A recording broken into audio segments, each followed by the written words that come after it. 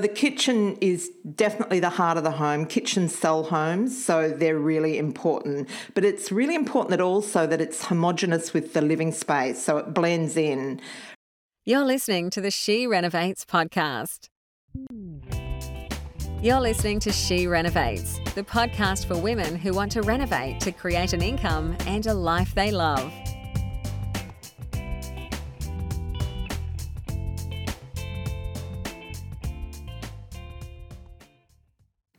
Well, hello, renovators. It's Bernadette back with this week's episode of She Renovates. And today I am starting a new series of episodes based on kitchen renovating. So this came as a request through our free She Renovates Facebook group. And so what I've decided to do is to do this in 3 episodes. So my next 3 solo episodes will be on kitchen renovating. And I'm going to break it down into the first part, which is planning the kitchen. Second is sourcing your trades and materials. And third is execution. Okay, so today we're talking about planning the kitchen. Whenever we are doing a reno, even if it's on our own home, we are always thinking about making sure that we get maximum value for minimum cost. So the renovating for profit approach to kitchen renovating, because we all know that you can blow a huge amount of money on a kitchen. I've heard horror stories of people spending 50, 60, even 100,000 on a kitchen and not necessarily getting a better outcome. So this is all about being savvy with your money and making sure that you deliver champagne on a beer budget. So the kitchen is definitely the heart of the home. Kitchens sell homes, so they're really important. But it's really important that it's homogenous with the living space, so it blends in. Renovators tend to gravitate towards a strong kitchen in order to differentiate the place. We call it the wow. But just remember that it is the part of a bigger story, and you want to make sure that it works with the rest of the home. Before I get into the nuts and bolts of it, I want to hark back to an episode I did with James Bergen, where we talked about the HOBO, the Home Office Broadcasting Office.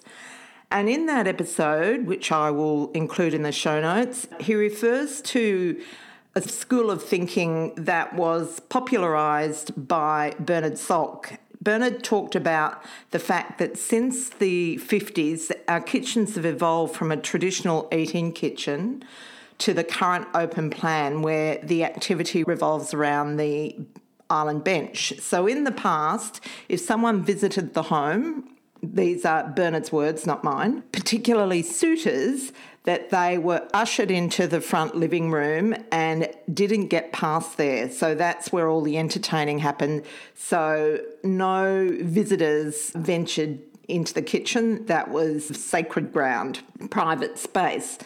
But now our guests walk right through the house. They walk past the bedrooms, and hence we've developed this phenomenon that he refers to as pillification.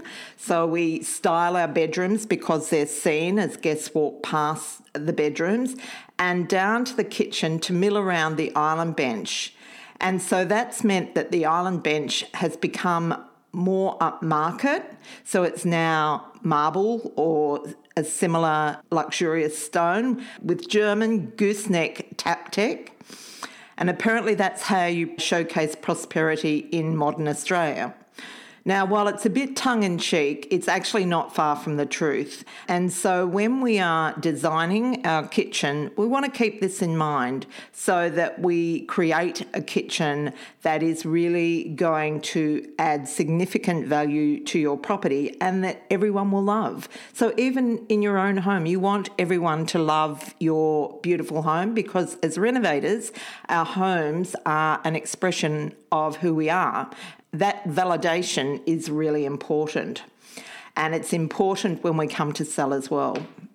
Whenever we start thinking about a renovation, I always begin with the end in mind. Now, what that means is I think about how I'm going to present the property when it goes to market, or if it's not going to market, how I'm going to present that area in a way that it looks its best. And that will help to inform the decisions you make about the layout and the materials that you use in the kitchen. Now, in line with Bernard's philosophy around the kitchen and the island bench being the meeting area of modern kitchens, we want to make sure that we have got as much space as possible to work with. I call it hangout value, and what you want to do, if you can, is to open that room up. So that's the first thing we look at in every single renovation. Can we open the kitchen up to the adjacent living areas? Because eating kitchens are no longer cool. We really want to be able to facilitate the entertainer's kitchen where the cook is not cut off from the guests. Instead, they're milling around the island while the cook or the chef is preparing the meal. And particularly not just in units, but opening that up, if you've got the opportunity to open up a wall between your kitchen and your living space, then you will need to get an engineer or someone, an engineer or a builder, to determine whether the wall between the two rooms is load-bearing.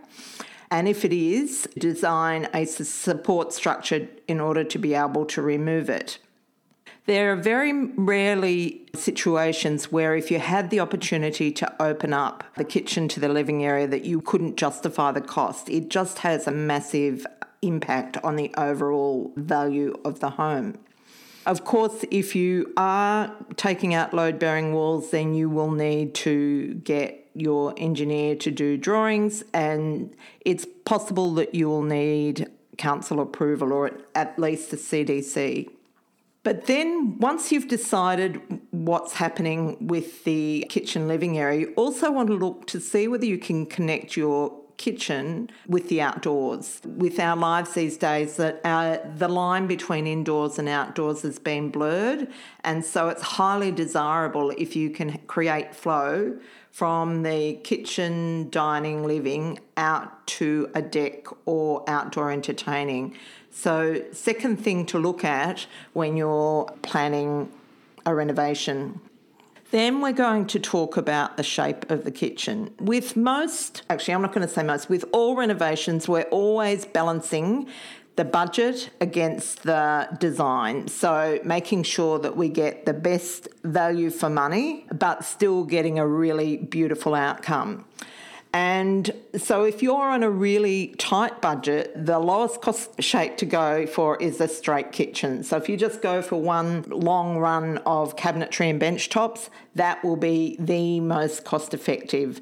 Unfortunately, it's not the easiest to work in. It doesn't have the golden triangle we always hear about in kitchen design, which is the fact that you should have a minimum amount of steps between your fridge, your cooker and your sink, so it forms a triangle. So you're only a couple of steps away from each of those elements of the kitchen.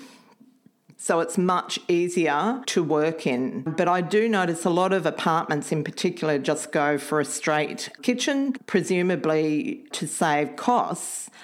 And I guess they justify that by thinking that people buying apartments don't cook, but I'd like to argue that because I think cooking is really coming back into fashion. And so the straight kitchen has a couple of modifications that make it much more user-friendly. One is the galley kitchen, so it's basically two straight kitchens directly opposite one another. But then you can add an island bench to your straight kitchen if you have the space to do it. And personally, I think that's my favourite kitchen shape. One, because you've got maximum width, so when you're looking at the kitchen front on, you've got a really nice tableau. So you've got the island bench, which is the social area, and then the cabinetry that sort of frames it behind. Now, of course, in most situations, you have to work with the existing. So you don't really have you may not have a lot of options for moving. And the other two shapes that are quite common are the U shape and the L shape. I tend to think that if you can't make an impact with an island bench or something similar, use your lighting for the impact, your lighting and the textures in your materials. Now, you might be wondering if it's worth configuring your kitchen or not reconfiguring your kitchen. So you might have the opportunity to do a much more desirable shape and wondering whether it's worth it. And if you are already planning to replace the joinery, I would say it is almost certainly worth reconfiguring. So what you do have to do is relocate your power to the cooking facilities and possibly your water. But I think the cost pales into insignificance when you consider the benefits. So a lot of 80s kitchen have a really high breakfast bar. So it cuts off the kitchen from the remainder of the room. Get rid of those. You want all your islands and breakfast bars to be at standard height, approximately 900 off the floor, so that it creates a sense of openness and space. Keep your walkways generous so it doesn't feel cluttered and circulation isn't impeded, so people can move around the kitchen quite comfortably. Try and minimise the corners that you have in the kitchen. We all hate those corner cupboards and they actually diminish the usefulness of the storage. So if you can limit the corners that you have in your kitchen, that is a big plus. Okay, so you've decided on the shape of your kitchen. Next thing's to think about what you need to put in the kitchen. And I have to say, I think a pantry is almost a non-negotiable. So really work at how you can fit a pantry into the kitchen. And it can just be a double cupboard where you put some drawers inside. Actually, you don't even need to worry about the drawers if you're on a really tight budget, but I really think for some substantial storage, a pantry makes a big difference. And of course, a butler's pantry is the epitome of kitchen sophistications. If you can manage that, well, then you're really rocking with your kitchen. Obviously, the more budget you have, the more you can include.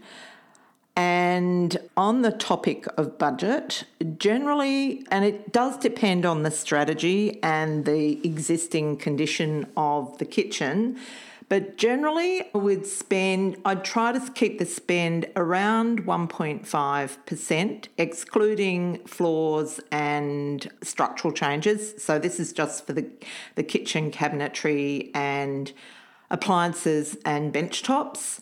Sometimes you can get it for less. So, for instance, the project we've just finished was in Arncliffe. We actually retained the oven and we also retained the carcasses of the base cabinets, and we got the kitchen for around 1%. It was a very cost-effective kitchen, but we still managed to get the wow. And I'll include some images of that actually in the show notes.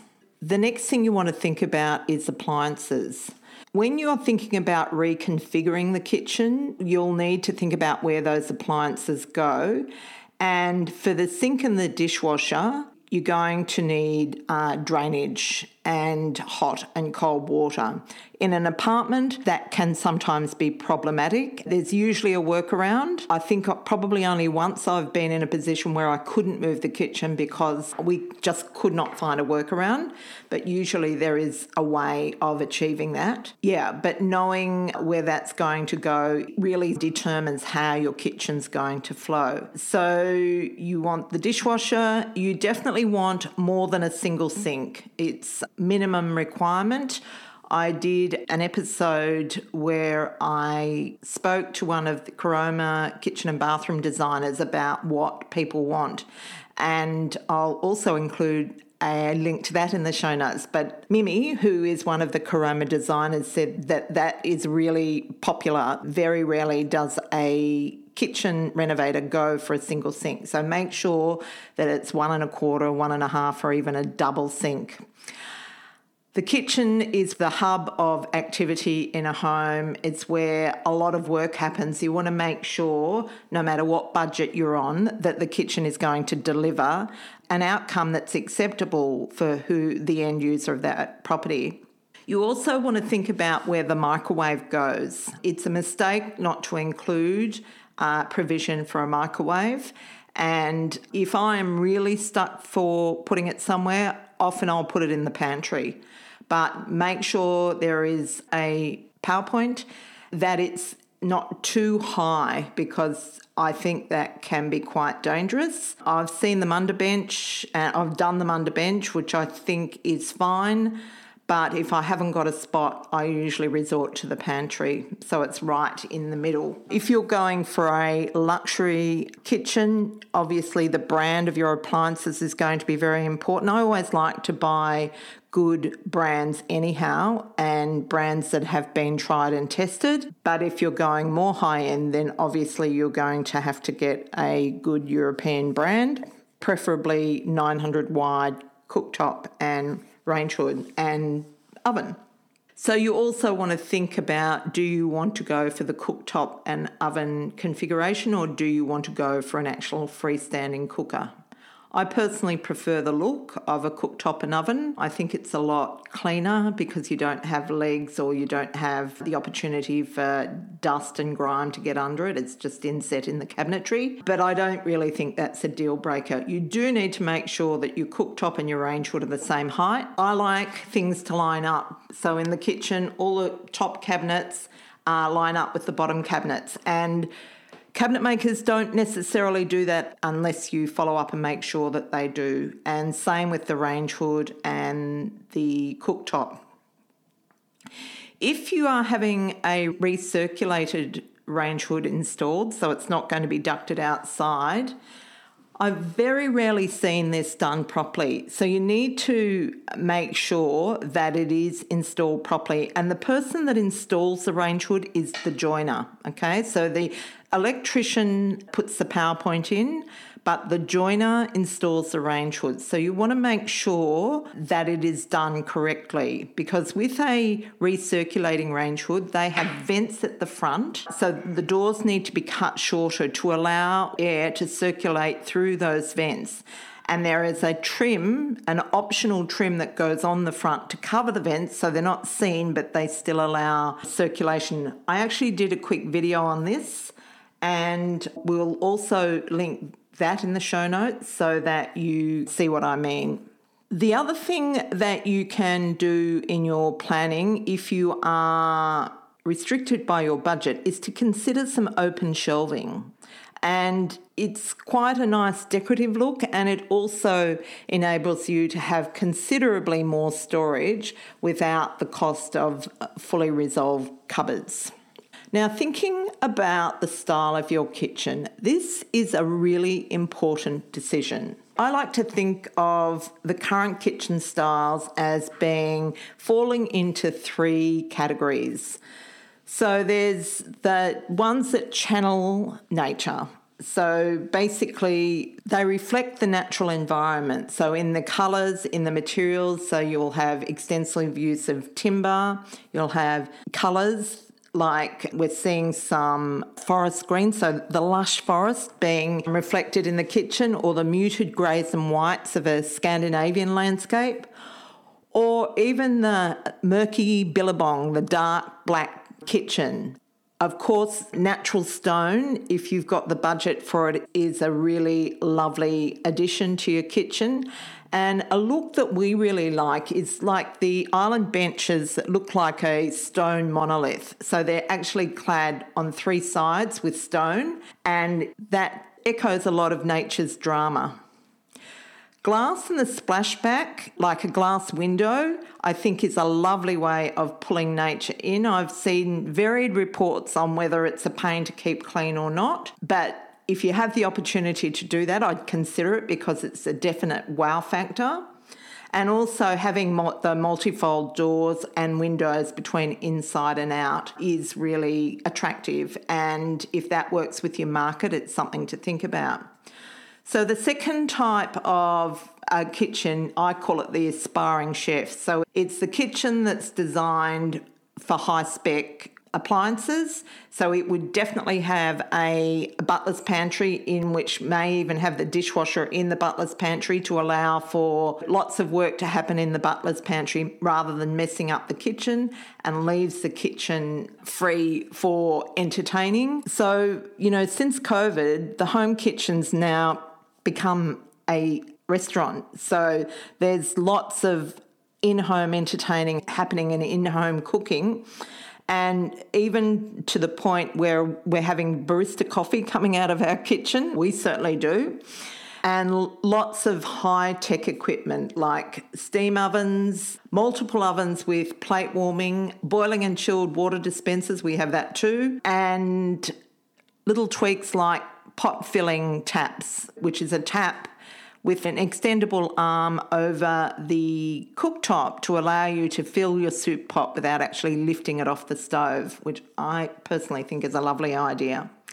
And lighting with high CRI value, which basically makes things look real, like the colours more vibrant, so your veggies look more real with high CRI lighting. A company that we use is called Bright Green Lights, and they do a really good quality light. And then the third type of kitchen is the character kitchens. So these are your Hamptons, your retro, your industrial. Cottagecore's making a big comeback. So that's like your granny's kitchen. But if you're going to go down something that has a distinct style, you need to make sure it's consistent with your market. Okay, so that's the main objective, because if you're spending a lot of money on a kitchen, you want to make sure that you are not polarising your market. Now, Hamptons are really popular in Australia, although we do tend to go for a slightly more casual version. I call it Hamptons on holidays.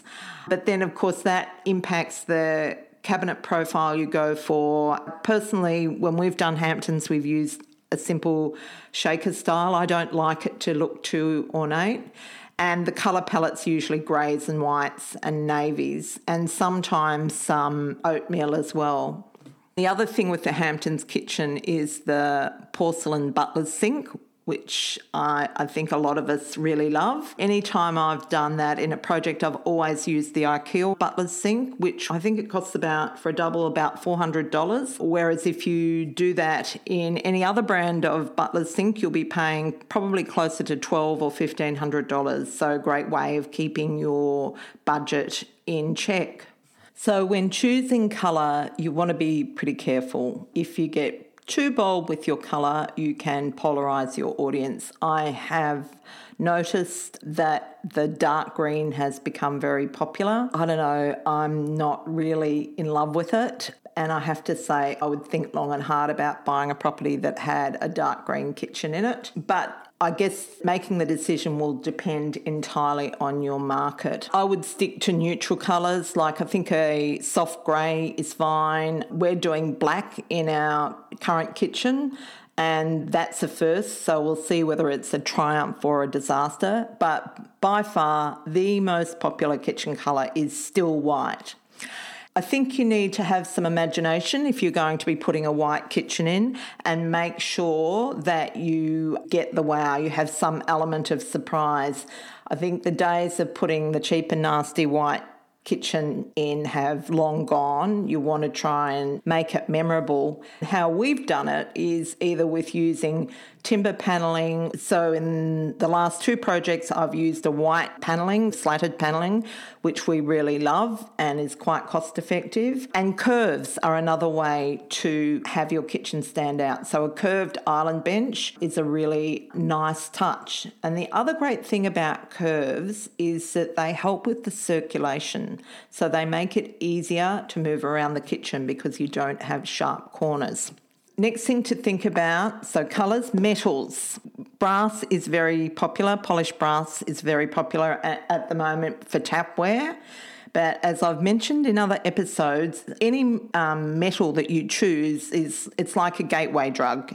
Once you've picked taps in that, you really need to take it right through the door hardware, the cabinetry, and so that can significantly impact your budget. So think about that. If you are holding the home for, it's going to be the home that you're living in, then I would be careful putting in too on-trend metals because they will have a limited life. Some of us are old enough to have seen the gold-plated tap era, and now it's coming around again. The great thing about tapware and door hardware now is that it doesn't tarnish. If you have polished brass, then you can expect it to stay looking the way it is on day one, which is a big plus.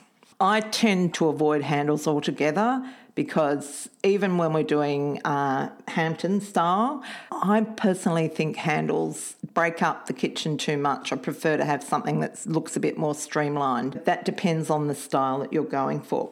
Now, in order to design your kitchen, I personally think that if you're spending more than $5,000 on a kitchen, you should have some professional help to design it if you're not really super confident with producing a good outcome, because that will make a big difference in the final edit. I've been renovating for 30 years and still there are times when I don't feel confident about designing my own kitchen. I just can't get it to work. Fortunately, we have a very cost-effective way of getting high-end design on an absolute shoestring budget. David has a service called the Renovator Concept Session. I think the price is going up, but I think it's still less than $500.